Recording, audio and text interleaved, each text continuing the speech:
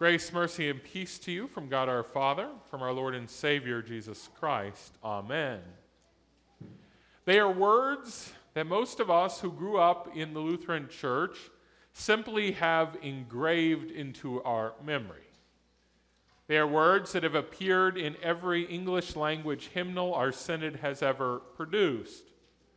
They're words that I've heard people with dementia repeat word for word because they have been repeated so many times before.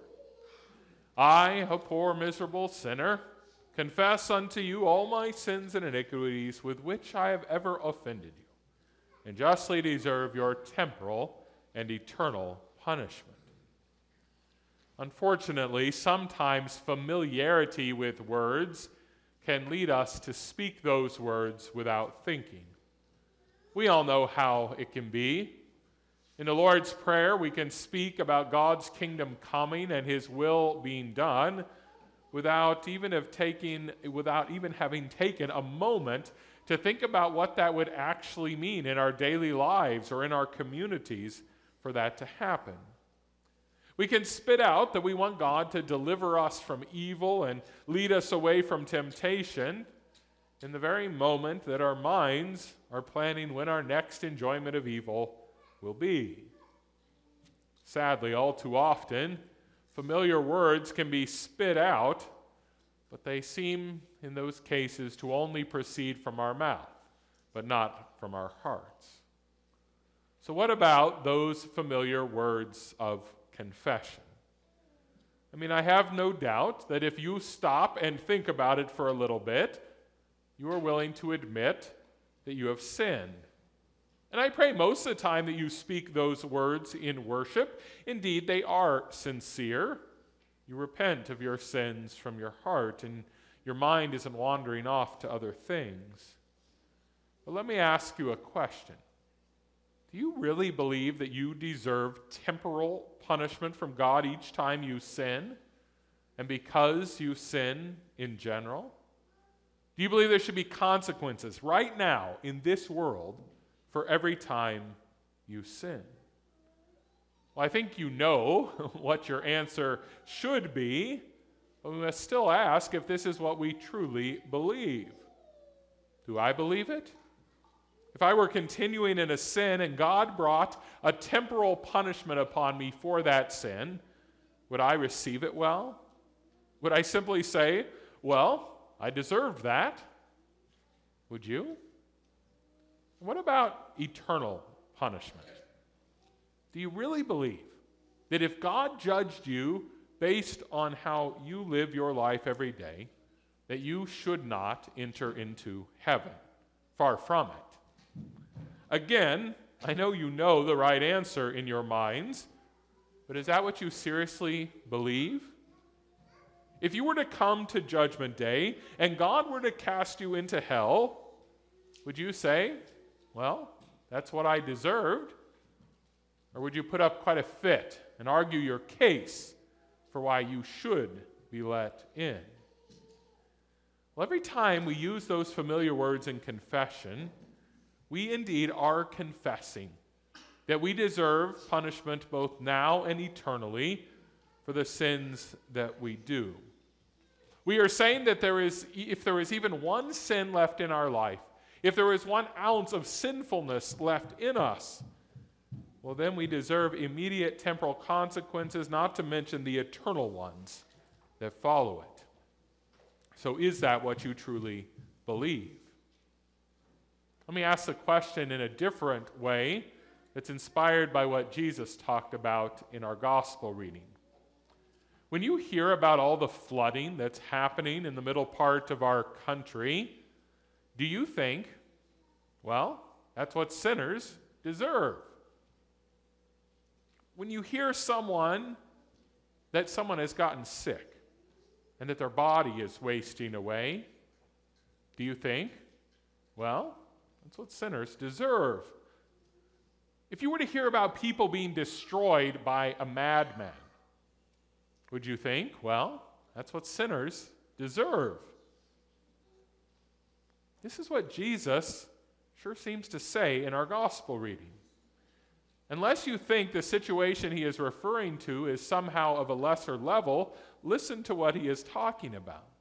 Jesus speaks about a group of Galilean people who have come down to sacrifice to the one true God in the temple.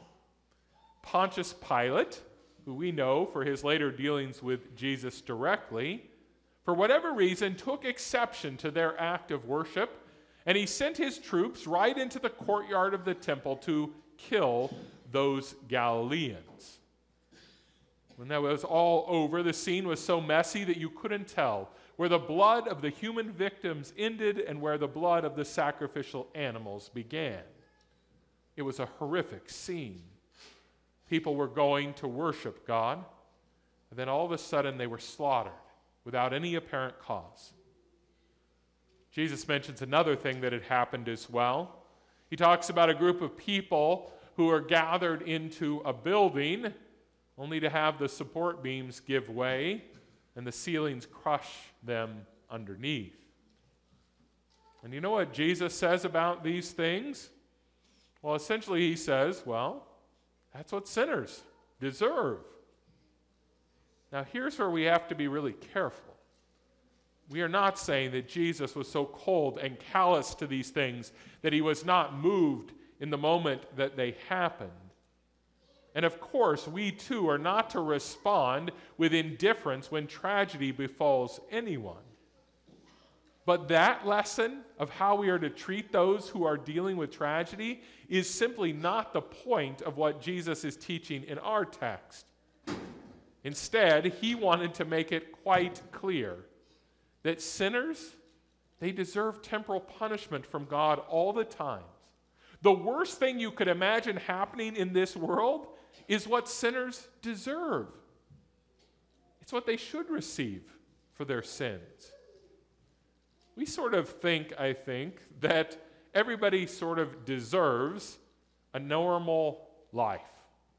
However each person defines that. Oh, we'll give God a little leeway that he could take a few things away or add a few things to sort of keep us in check. But if that is all we are saying, we're not really lining up our beliefs with what the scriptures teach about sin. We show that we really don't believe that what we deserve is constant temporal punishment for our sins. We don't understand that every moment we're not dealing with a disaster or calamity, well, that's a sign that God is patient and gracious and merciful. Jesus was speaking in our text first and foremost to the religious leaders of his day. He was warning them that if they did not repent of their sins, and in particular the sin of rejecting him, well, then they would suffer in horrific ways. And Jesus here was not just using hyperbole. He wasn't just ramping things up in order to try to get them excited. No, he was speaking truth. And in fact, those who did not repent, they did meet a horrid end, as history records. Some about 40 years later, in 70 AD, the Romans did come in, and they did destroy Jerusalem and its inhabitants. Their blood did lie on the ground. Their buildings that they trusted in did collapse upon them. They suffered the temporal consequences for their sin because they would not repent. God let those evil Romans do exactly what they wanted to do.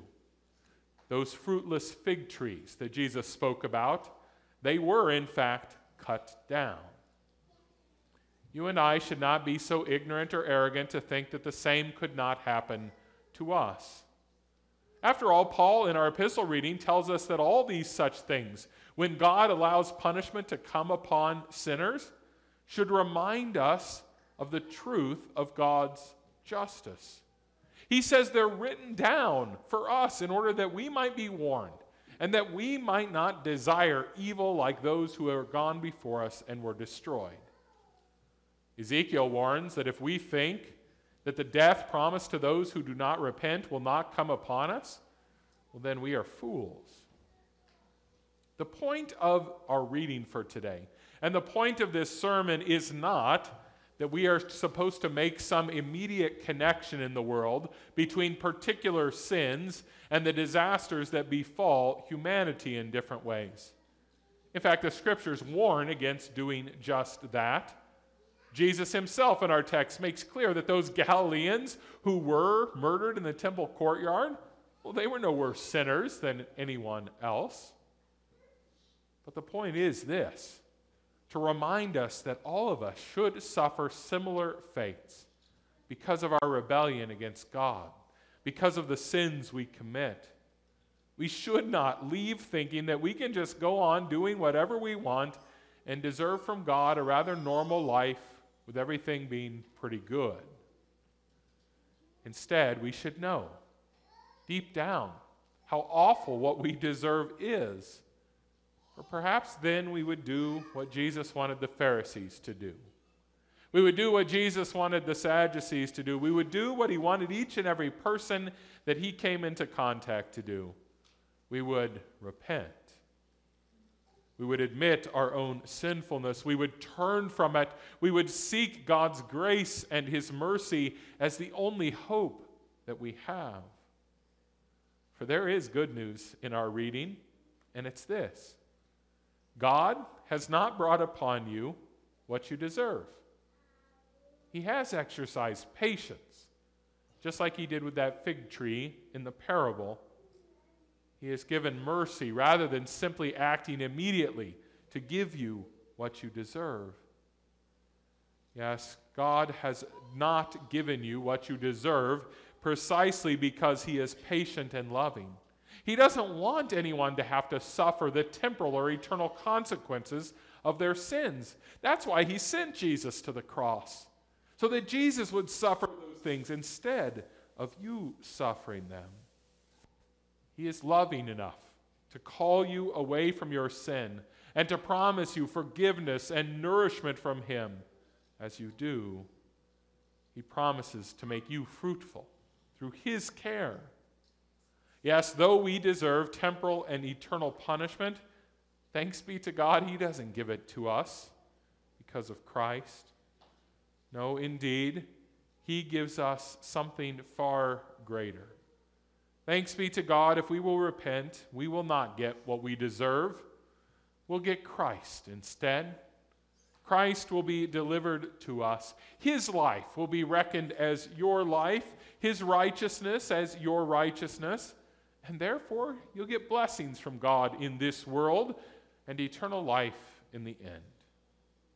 Now, of course, if you don't want those things, blessings now or eternal life in the end, well, then you don't need to repent.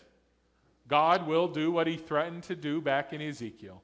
He'll simply judge you strictly according to your own ways. But if that happens, well, then you will learn exactly what you deserve. But if instead you understand what you deserve and you tremble at the thought of receiving it, well, then repent and rest in Jesus. Rest in Jesus, who is the sole way to God, who is the sacrifice for your sins, who is the hope that we sinners have. Trust in him, and he'll give you salvation from all of those things you are fearful of. That's his promise to you. Amen.